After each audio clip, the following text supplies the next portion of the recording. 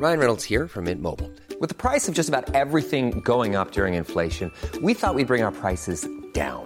So to help us, we brought in a reverse auctioneer, which is apparently a thing. Mint Mobile Unlimited Premium Wireless. How to get 30, 30, bit to get 30, bit to get 20, 20, 20, bit to get 20, 20, bit to get 15, 15, 15, 15, just $15 a month? Sold! Give it a try at mintmobile.com/switch. $45 up front for 3 months plus taxes and fees. Promo rate for new customers for limited time. Unlimited more than 40 gigabytes per month. Slows full terms at mintmobile.com. Hey there, it's Michelle Norris. I'm host of a podcast called Your Mama's Kitchen. When I travel, I'm usually looking for a way to find a taste of home when I'm not at home. And one of the things I love to do when I am at home is entertain. And Airbnb allows me to do that. When I was in California recently, I rented a house that had a great kitchen. And when we were sitting around the table, we're all thinking, we're in someone else's house. Someone could be in all of our homes as well. If you have a home, but you're not always at home, you have an Airbnb. Your home might be worth more than you think. Find out how much at airbnb.com/host. Millions of people have lost weight with personalized plans from Noom. Like Evan, who can't stand salads and still lost 50 pounds. Salads generally for most people are the easy button, right? For me, that wasn't an option. I never really was a salad guy. That's just not who I am. But Noom worked for me. Get your personalized plan today at Noom.com. Real Noom user compensated to provide their story. In 4 weeks, the typical Noom user can expect to lose 1 to 2 pounds per week. Individual results may vary.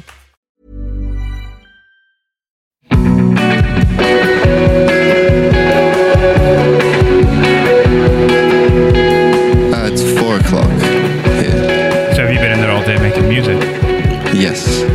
Yeah, we're just working on the track just before. Well, not all day. It was probably like 3 hours ago. We got here around like 12 or 1. Yeah. I think, so. Yeah, we had a late start today. Would you typically usually, be in a little bit earlier? I think it depends. If we're working on like something in particular, then I would say we'd be here by like 10 or 11.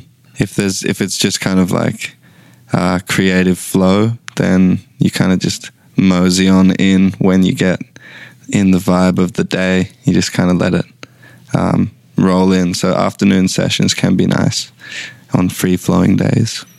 Yeah, typically we'll probably get through our emails and social media and sort of catch-ups from our Australian team and things like that in the morning. And then usually we're finished by 11 or midday doing that. We'll have a quick bite to eat and then head to the studio, work on the creative side. Yeah, that's funny actually, because you must be on completely different time schedules now to the rest of the team. Yeah, well, it's half our team's here and half our team's in Australia, but they seem to run really well in tandem. So it seems to flow really easily between management and Believe, like distribution, and also our PR teams, and also our booking agents and stuff like that, promoters. They seem to work, but yeah, there is a little bit of a delay sometimes between our Australian team, our American and European, but it's just trying to stay on top of it. I guess the other side of it too, there would be you pretty much now have people working on tourist stuff 24 hours a day, with you all being in different time zones. Yeah, essentially it is. Yeah, I mean, even the band members at the moment, one of the guys is, like Thorn, is in Bali and currently locked down in Bali.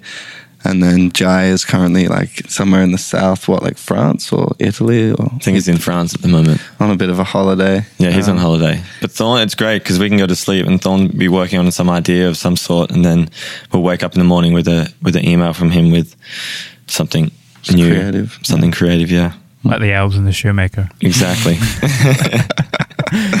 Pretty much. You do a bit of modelling as well, right? A little bit, yeah. Jai does the most. He's kind of done a bit of runway stuff for some really cool brands.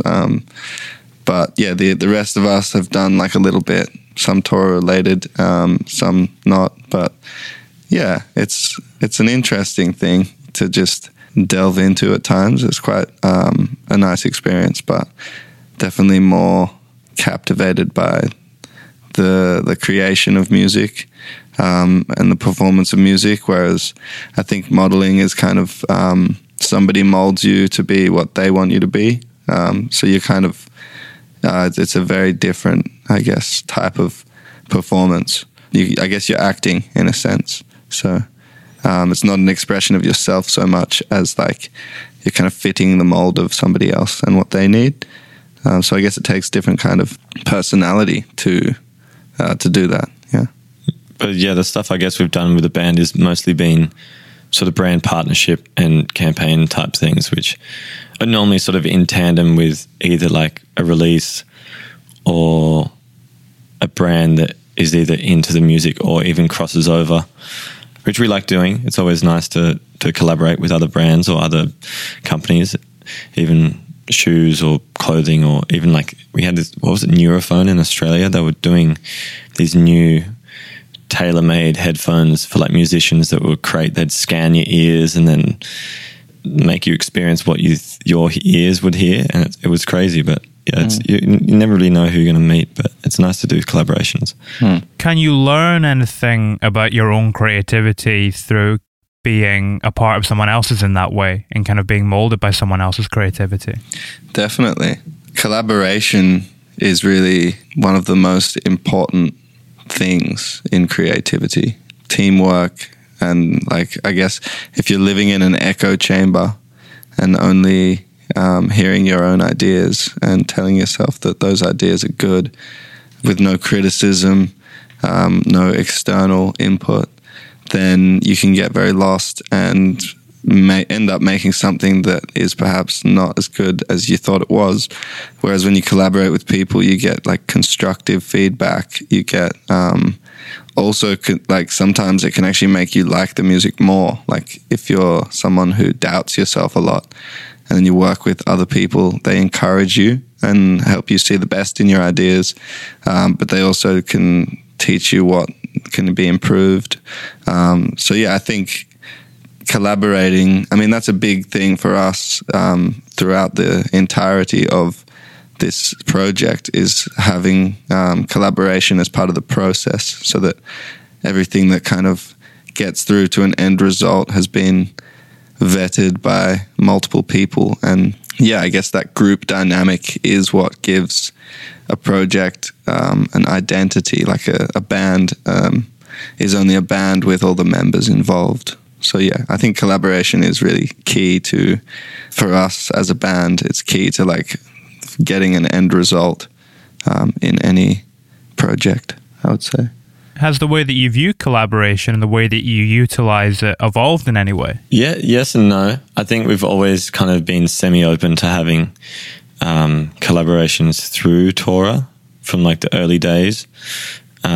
Bringing on other friends, other feature vocalists and that sort of stuff. And it's kind of been a recurring theme throughout the albums and the future works that come out of Tora. But maybe we've just, I guess, streamlined it and gotten better at, I guess, remaining open to the influence of the collaboration, whether it's a singer or a producer or instrumentalist.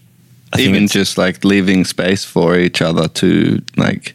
Yeah. To take on something. Like when you're writing a part, sometimes it's easy to get carried away with writing other parts to complement it, and you can get like on a roll. But then sometimes those ideas end up like crowding out somebody else's ability to write something, because there's no room for their imagination to thrive if it's too filled up already. So I guess over time we've learnt to leave each other more room for those ideas to actually come through. I guess that's the biggest thing I've learned. And then collaborating with other artists, I guess a similar thing, like when sending over ideas to people, like trying not to overfill them before you kind of get the influence of somebody else. Because it's like you can rebound back and forth. And each idea can inspire a new idea. So if you're going to collaborate with someone, then it's important to give them freedom to like express whatever comes and not like censor themselves before they have even like expressed. So yeah, I think that's something that has evolved for us, is like giving each other a bit more space to move in the creative process. How do you know how much space to leave when you don't know what the full song looks like yet? Yeah, that's the hard question. You kind of just have to like hold in your mind like where you think this track's going to go to. One of the tracks that is not out yet, but on the album, we came across that was like leaving it bare kind of on purpose, so that when we did send it off for them to work on, we didn't have already like a predisposed idea of where we thought or where they should take it. It's kind of just leave it like a skeleton, but you kind of have to hold yourself back, like what Joe was saying. You have to do that. Like the intention has to be set that someone else is going to put their flavoring on it. So yeah, I don't know if there's ever like the perfect answer to that. It's just more that you have to leave it open, and when it comes back, whatever they've might have contributed, you have to kind of listen to it with an open ear, open mind, and just maybe don't assume that what you had in your head was the final product. And then the feedback just goes around, and you work out, okay, what did they add, what is working, what isn't working, and then you kind of workshop it between whoever's working on the collaboration and try to reach the end goal where everyone's kind of happy with what they've contributed and what they've brought to the table. How did that function in the case of something like When Will I Learn? Was the end goal pretty solidified from early on in that? Because it's got quite a simplistic kind of heart to it. Yeah, I think When Will I Learn was just basically like a chord progression and a vocal loop, and it's stayed that way for quite some time.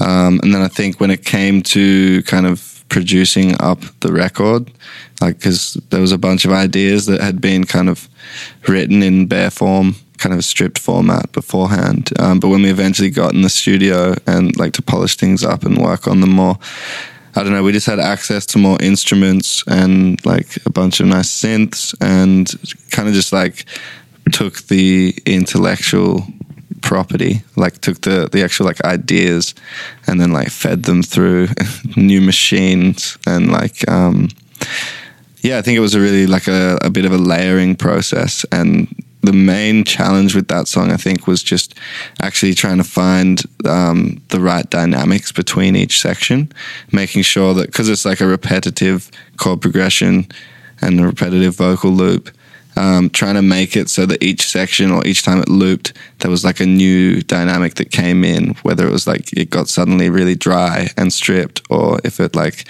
slowly evolved and got thicker and thicker throughout the section. Like there just needed to be this evolution, because it was such a circular, simple idea. So in the collaborative process, I guess that's where things kind of got a bit more fleshed out, and the dynamics really started to set in. It like reached its final form. Did it feel like quite a slow and careful process, kind of expanding out those dynamics and figuring it out? To be honest, I think it happened quite quickly. It was like a really flowing process. Sometimes ideas, like when the music feels right, it just like you put it into different sounds, and like it just gets you on a roll. I don't know. Sometimes it's actually really nice when the kind of idea itself is already written and you're just playing around with like the actual sounds of those notes. And yeah, I think in this case it was something that came together in like an afternoon or maybe like 2 days. We sort of just played around, and maybe like a couple of months later we came back to it and like adjusted a couple of things, but it was quite natural and flowing. It wasn't a tedious process, and it wasn't even really careful. It was like it kind of flowed naturally, and then when we came back to it, we were like, oh, that actually kind of works, so let's just leave it. Yeah. I mean, both of those first two singles that you put out, When Will I Learn and Why Won't You Wait, they're questions. Was that a reflection of the headspace you were in when you were writing this record? Were you in quite a questioning, introspective headspace? Yeah, I think that's like a big part of the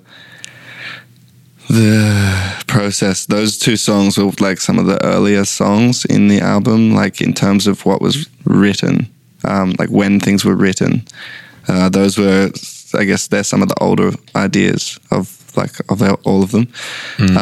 So yeah, I think the questioning, the confusion, the searching for something is a feeling that a lot of people went through during this time, like leading into the pandemic and then through the pandemic. Now here we are, obviously a little further down the track, but those songs were definitely written in that kind of period of uncertainty. Yeah, Why Won't You Wait was just prior to like the initial lockdown, right? We were recording that in Sydney. It was like almost like we pre all the like Corona and lockdown and stuff, but it became so relevant once everyone did lockdown when we finished writing it here in the studio. It was crazy how it sort of came fully around and still stayed so relevant to the time. And I think that's sometimes, it's as weird as it sounds, I think sometimes the things you write can actually exist outside of time. Like you can write something and you think that you're not really sure what you're writing or why it makes sense, and then later on it makes perfect sense. And so you almost like, I wouldn't say manifest, but like I think the songwriting process is almost like part of what like sets up your, like you draw influence from your past, but there's an argument for drawing influence from your future as well. So it's quite a weird thing. But yeah, those songs definitely came from a year of growth. I think the whole album, there was a lot of questioning in that year. And I guess the overarching theme is acceptance. So like the name A Force Majeure means like a superior force. And it's kind of this idea that like you can try and plan and control everything. But at the end of the day, there's bigger forces at play that can just, in the blink of an eye, completely change everything. So you need to learn, become accepting of the things that come your way. And I think that's a lesson that a lot of people have probably learned during this last couple of years. So. Do you feel like it's changed your day-to-day headspace as a result of accepting that and coming to that realization? Definitely. Yeah, for me personally, I think that whole year was, it felt like that was kind of what I needed to learn at this point in my life. And yeah, to be honest, I feel very at peace, having recognized that and understood it. And I think like the process of writing the album really was like a therapeutic thing for me, like personal growth. But I think also reflecting on the work that's still got to be done on a global scale. Yeah, the process of writing that was really important to the personal headspace that I'm in now. Yeah, and I think that the other guys probably feel. Yeah, definitely. I think that year was crazy. Like we had all our shows booked and cancelled. And then we found this space where we're sitting right here in Amsterdam where we could finish and write the album. Yeah, I think it gave us all time to sort of stop for a second and focus in on what we needed to get done.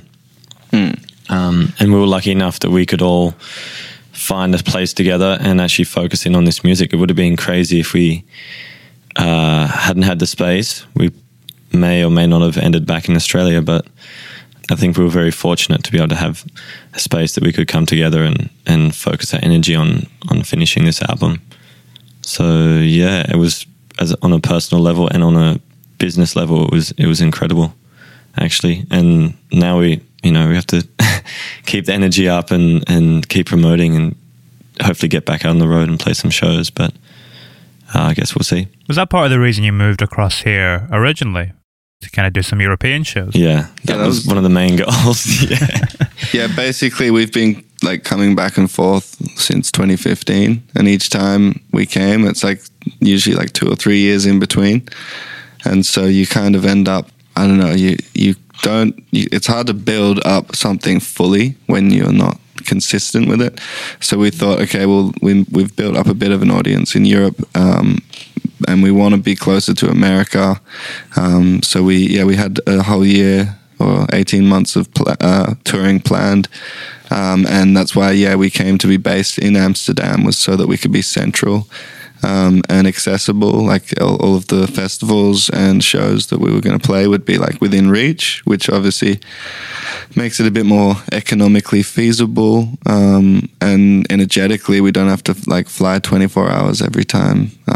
with all this gear and stuff like that. So we based ourselves here, and then obviously massive change to the plan that resulted in a force majeure. So all is well that ends well, right? A pretty huge silver lining. Exactly. Exactly. You know, when you make such a big decision in your life to move halfway across the world, does that give you a certain energy creatively? Does that feed into the process in any way in your creative spirit? I think it did. I think it definitely alleviated a lot of sort of maybe distractions and stuff we had back at home. Gave us this freedom of like a semi of a new start, I guess, in a sense. Especially having this studio and this space with all our equipment and instruments and everything, and kind of treating it in a different way. Previously, a lot of our stuff had been written at home in bedrooms, lounge rooms, in shorter periods of time, sort of here and there, and very less organized. We never really had a sort of professional space for us to come to. So it was the first time, especially this time, to have that sort of concentration. And maybe, the new city, a new culture, new language, being kind of pulled out of your depth a little bit.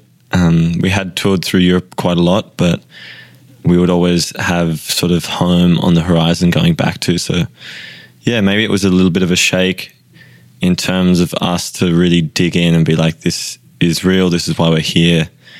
How are we going to make this work? How are we going to get the most out of this? You've recorded in Amsterdam before, right? Before you did this record? No, we did write a song called Amsterdam, and we do have like a bit of a connection with Amsterdam. My ex was Dutch, and I met her 6 years ago at Paradiso.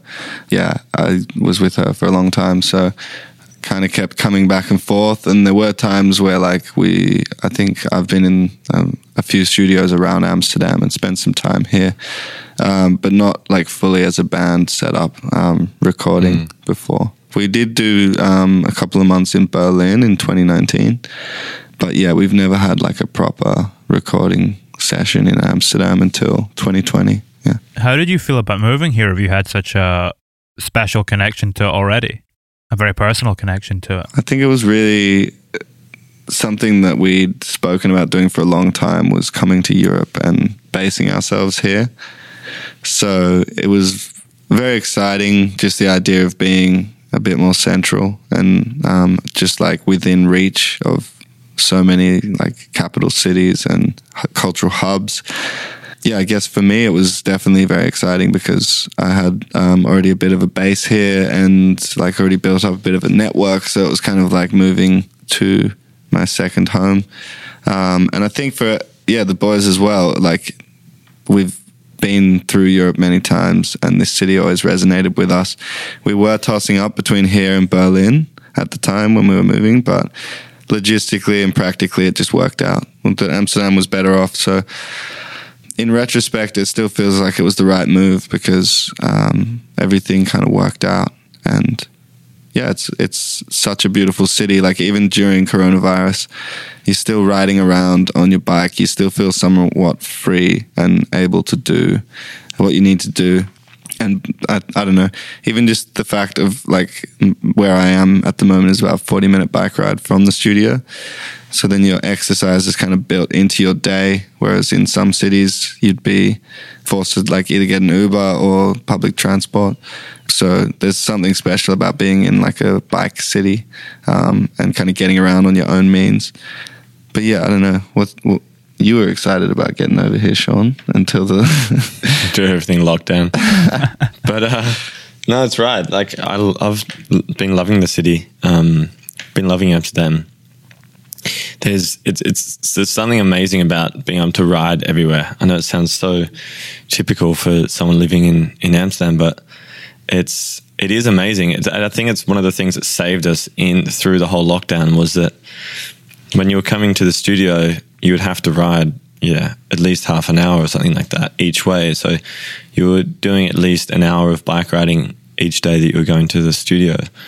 And it just made it that much more bearable to then either be at the studio or back in your house with very limited outdoor sort of activities or hangs, or even when there was curfews and stuff. So Yeah, there could have been a lot worse. Yeah, it's been a challenging year, but it's really come around full circle. So in the end, it's been an amazing experience.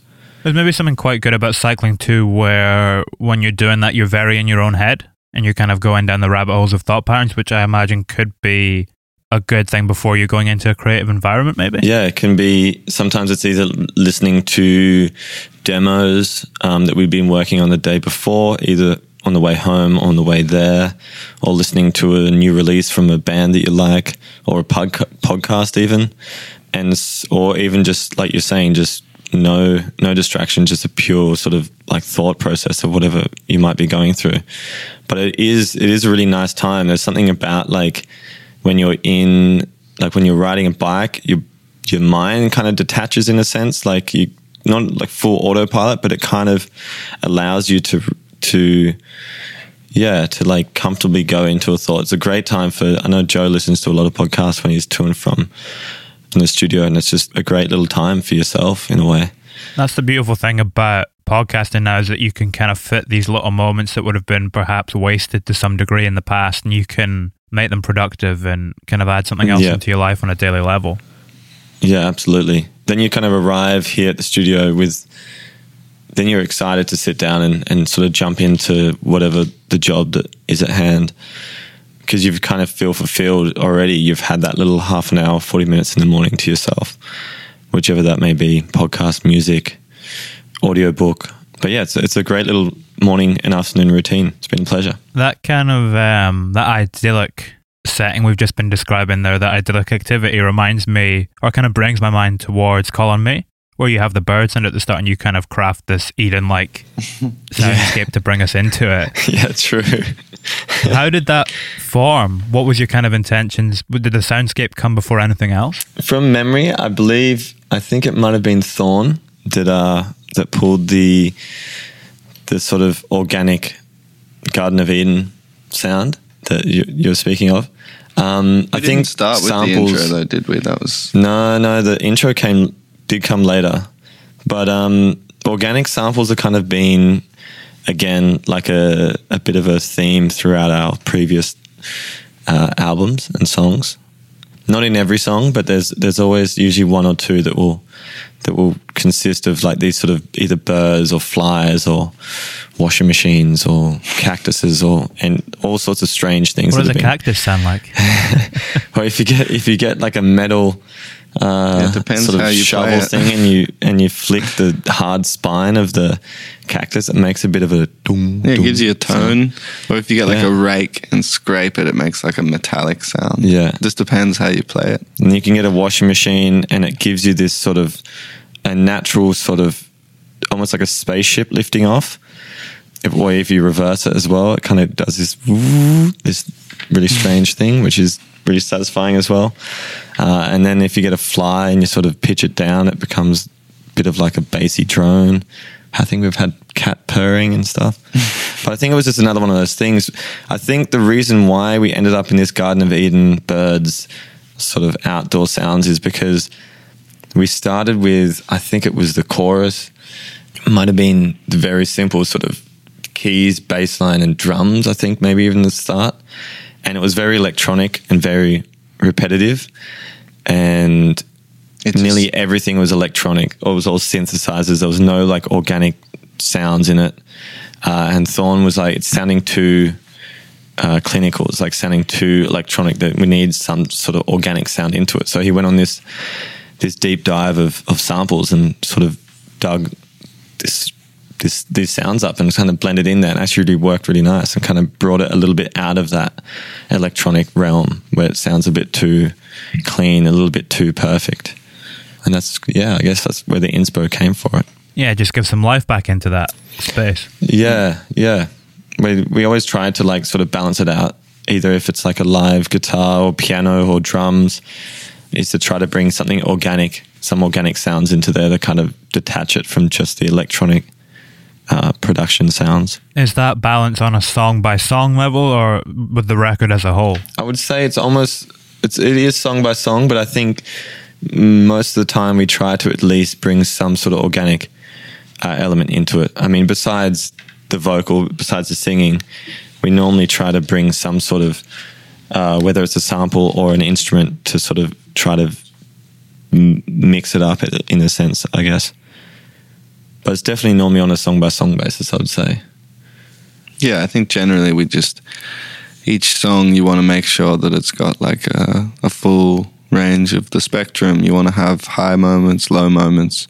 You want some sounds that are a bit more electronic and then a bit more organic. We try to just like balance it out, but keep contrast, because I don't know, having a bit of an ADHD mind, I tend to lose my attention pretty quickly on like songs that I listen to. And so when working on songs for like 100 hours, by the time you've heard it that many times, you kind of hate it unless you keep adding little things that are going to like catch your interest again. So pretty much by the time that it's done, I don't know, often people are overwhelmed the first couple of times that they listen to some of our songs. That's what I've heard. I think we're getting better at making stuff more digestible over the time. But yeah, often you end up just like feeling every little bit, thinking about every second intricately, so that you don't get sick of it while you're working on it. Because when you hear something just like on a loop, you kind of go a bit insane.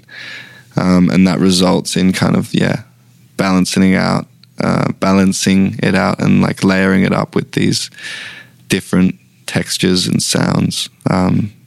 It's pretty much just to make the process bearable.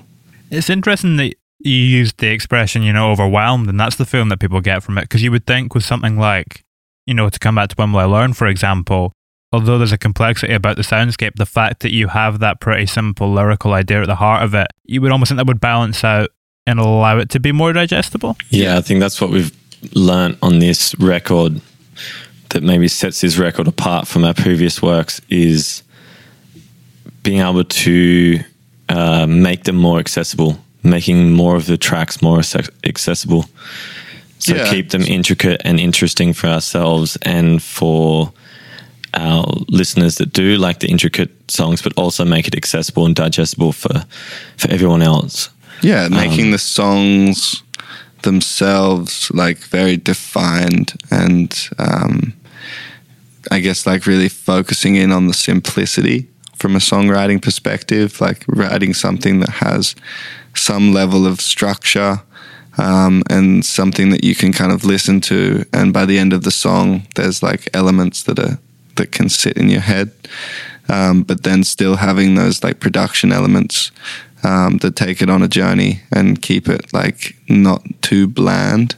It's a fine line between something being catchy and being boring, and the same thing the other way. Like it's a fine line between something being beautifully complex and being overwhelming.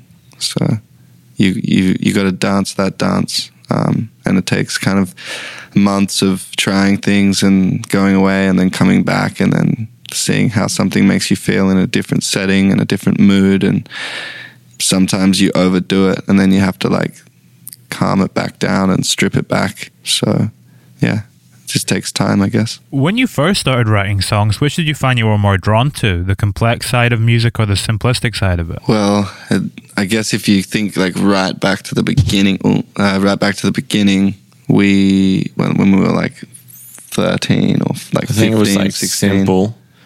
It started off like relatively simple, and then we studied music. Well, for like we 2 started years. with like indie rock music, like the Kooks and the Arctic Monkeys, and like so it was pretty like 4 chords, like drum, bass, guitars.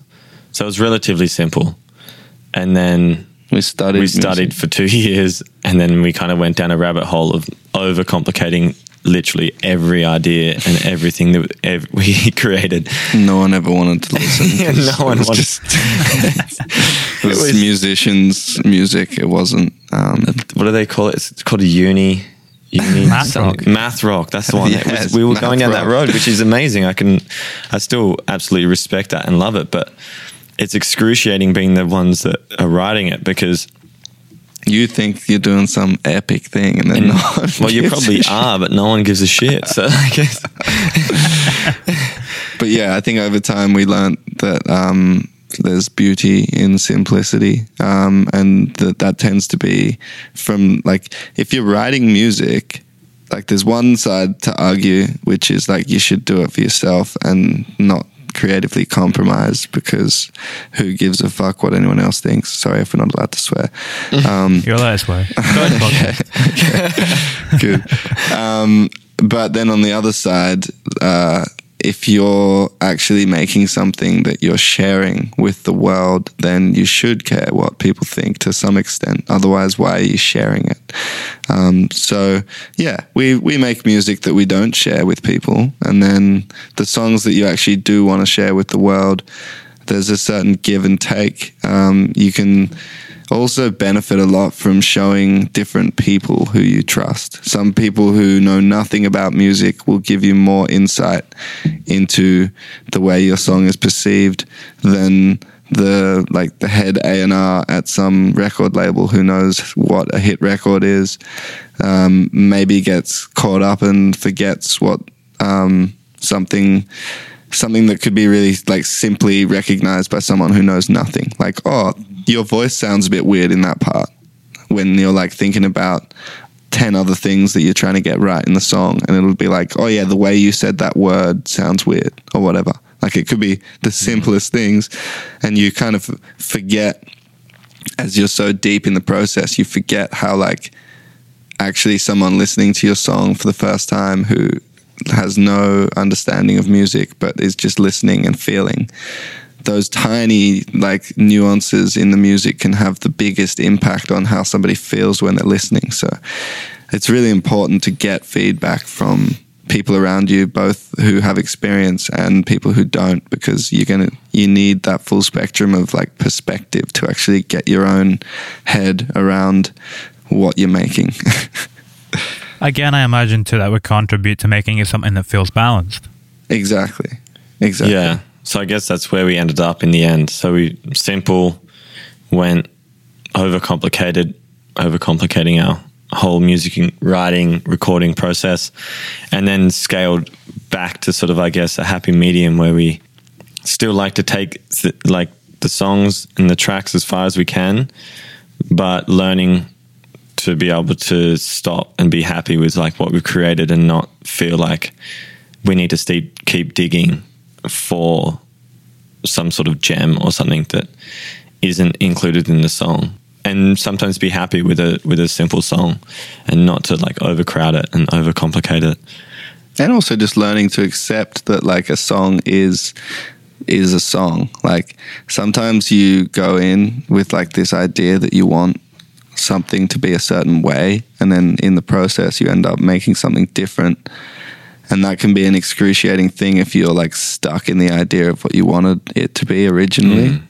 And then other people don't understand where you're trying to take it, and you can get caught up in that. But if you can learn to accept, to float with the tide and not swim against it, then creatively you end up with a lot more energy. I think there's nothing worse than, like, being romantically tied to something being a certain way and uncompromising, because then you're blind to other people's valuable feedback. If you're obsessed with, oh no, I'm right and this is the way it's got to be, then you actually miss out on valuable insight.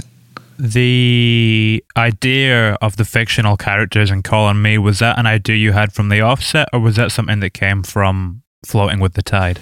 Well, to be honest, Jai was the one who wrote the lyrics for Call on Me. He's not with us today, but I know that, the flowing with the tide thing has been, like, there's other songs on the record that even have that lyric in them. But yeah, the flowing with the tide theme, I guess, is that same concept as, like, acceptance, like a force majeure. It's like, don't try to wrestle with the universe because it's a lot stronger than you. It'll always win. Yeah. Mm-hmm. Yeah, exactly. At what point in the process does the title of a force majeure attach itself? Because it feels like something that is now, we've kind of discovered it's both emblematic of what was directly happening in front of you in the world, but also kind of revelations that you'd had creatively? To be honest, I think we actually started talking about album names probably like 3 months into the studio process. Yeah, so it's like mid last year. Yeah. So I guess it was midway through like the creation of the album. We were like tossing up names, and then that one just came up, and everyone was like, oh yeah, that's actually cool. Like, let's just go with that for now.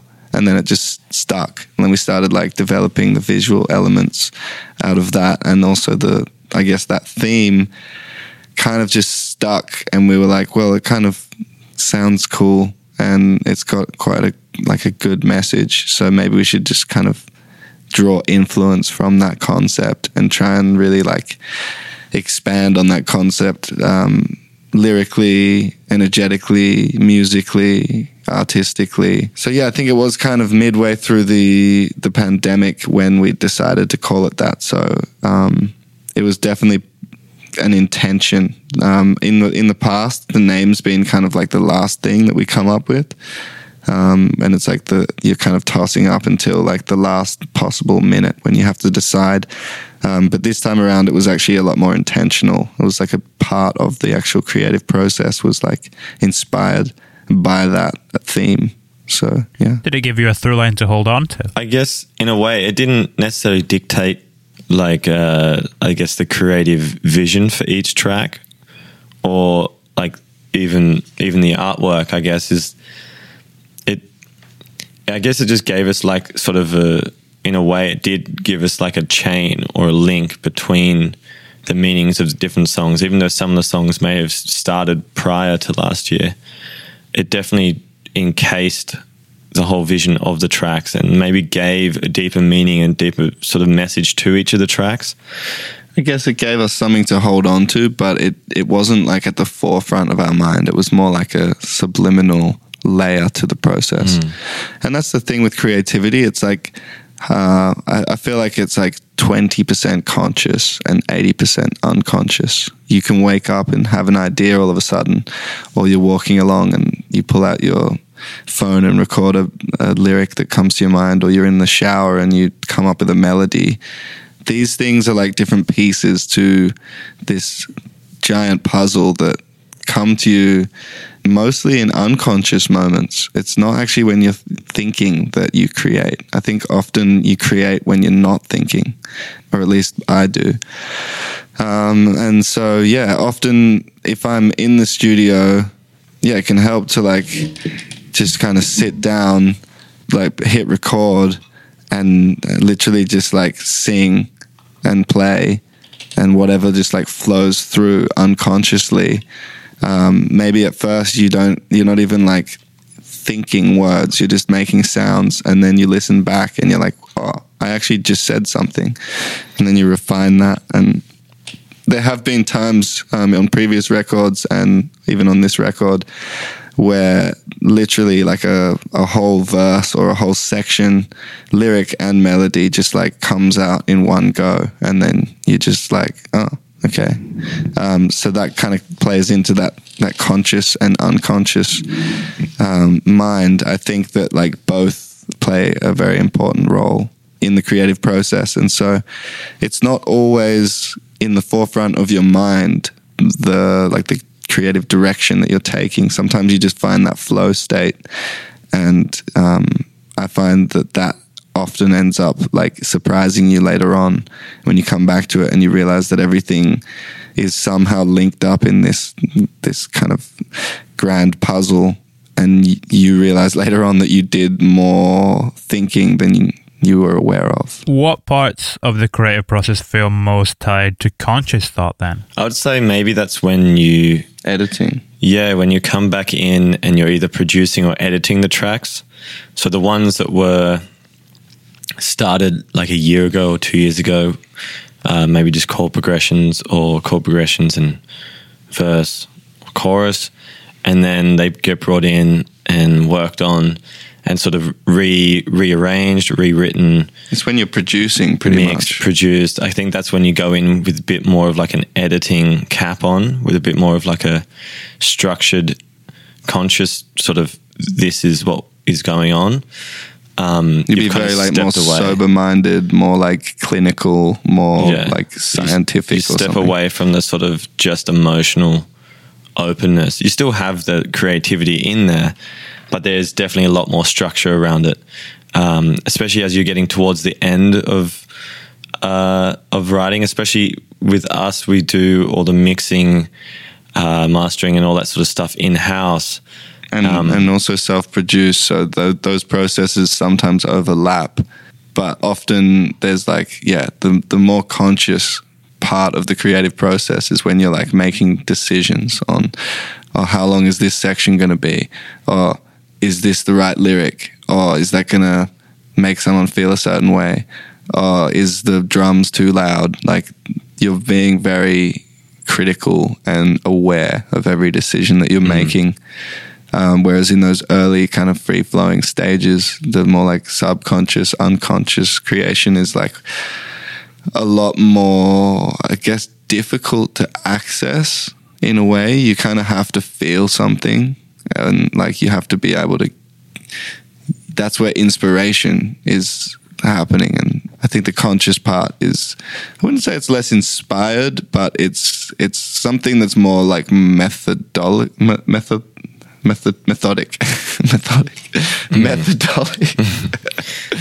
But yeah, so normally if we're in like a creative state, normally we won't focus too much on like the mix or the sound of stuff. Obviously we'll make things sound nice, but we usually wait for that crunch time after we've gone through all the creativity, and we'll go start working through each of the tracks individually, one after the other, to try to balance mixes and try to make them sound like they're on the record. And that's definitely when you become more clinical and less sort of sporadic. You start to have a bit of a system that you have to work through. And you're almost like coming up against all the bad decisions that you made in the creative process. Yeah, you can be a bit of a butcher at that point as well. That can be sometimes where things that you've been holding on to the whole creative process because you feel so emotionally attached to it, and then you get to that stage with your editing hat on, you go, actually no, this section's actually letting down the whole song, and it can just be literally chopped out, or an instrument, or maybe a certain sound or a certain production style. Or it'll be like the thing that like someone might start an idea with a certain instrument and a certain part, and it's just stayed in there the entire time because it was the first one, but it's actually so random. And then you realize as soon as you take it away that the song's ready, and you're like, oh, yeah. But it's how are we going to break it to the... But it's hard to be in that state of mind when you're in the creative, because you're so much more emotionally attached to it. It's only once you kind of step away into the editing mode that you can kind of look at it in a more of an objective light and see it as a whole piece instead of it as individual pieces that are all coming together. You kind of just see it as one piece of art. And then you kind of appreciate it all for what it is instead of just appreciating it for certain parts of the track. That idea of, cutting out a piece that you've been holding onto for a lot of the process, I've heard people talk about it like in the film world, in a script writing sense, that you should be able to take out the best scene in the movie and the script should still be a good script. Is that a similar thing? Is it if you can take out that element that you feel is really important, the song should still be able to function on a decent level? Yeah. I mean, every action that you or like decision you make does have consequences. So I guess it's case by case basis.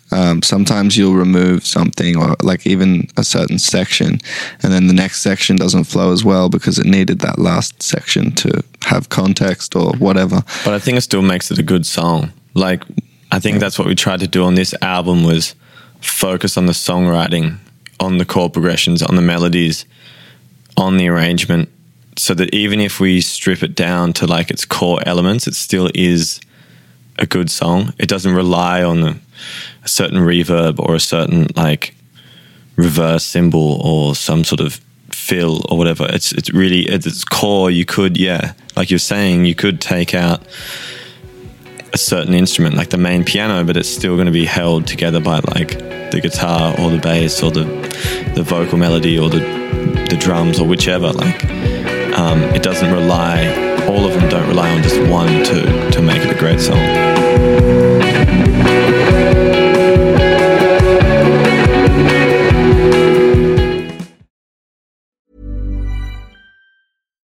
I'm Daniel, founder of Pretty Litter. Did you know cats tend to hide symptoms of sickness and pain? I learned this the hard way after losing my cat, Gingy. So I created Pretty Litter, a health monitoring litter that helps detect early signs of illness by changing colors, saving you money and potentially your cat's life. Pretty Litter is veterinarian developed, and it's the easiest way to keep tabs on your fur baby's health right at home. Go to prettylitter.com and use code ACAST for 20% off your first order and a free cat toy. Terms and conditions apply. See site for details. Planning for your next trip? Elevate your travel style with Quince. Quince has all the jet-setting essentials you'll want for your next getaway, like European linen, premium luggage options, buttery soft Italian leather bags, and so much more. And is all priced at 50 to 80% less than similar brands. Plus, Quince only works with factories that use safe and ethical manufacturing practices. Pack your bags with high-quality essentials you'll be wearing for vacations to come with Quince. Go to quince.com/pack for free shipping and 365-day returns. Even when we're on a budget, we still deserve nice things.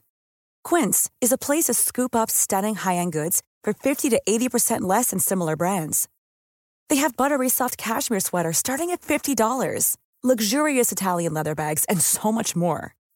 Plus, Quince only works with factories that use safe, ethical, and responsible manufacturing.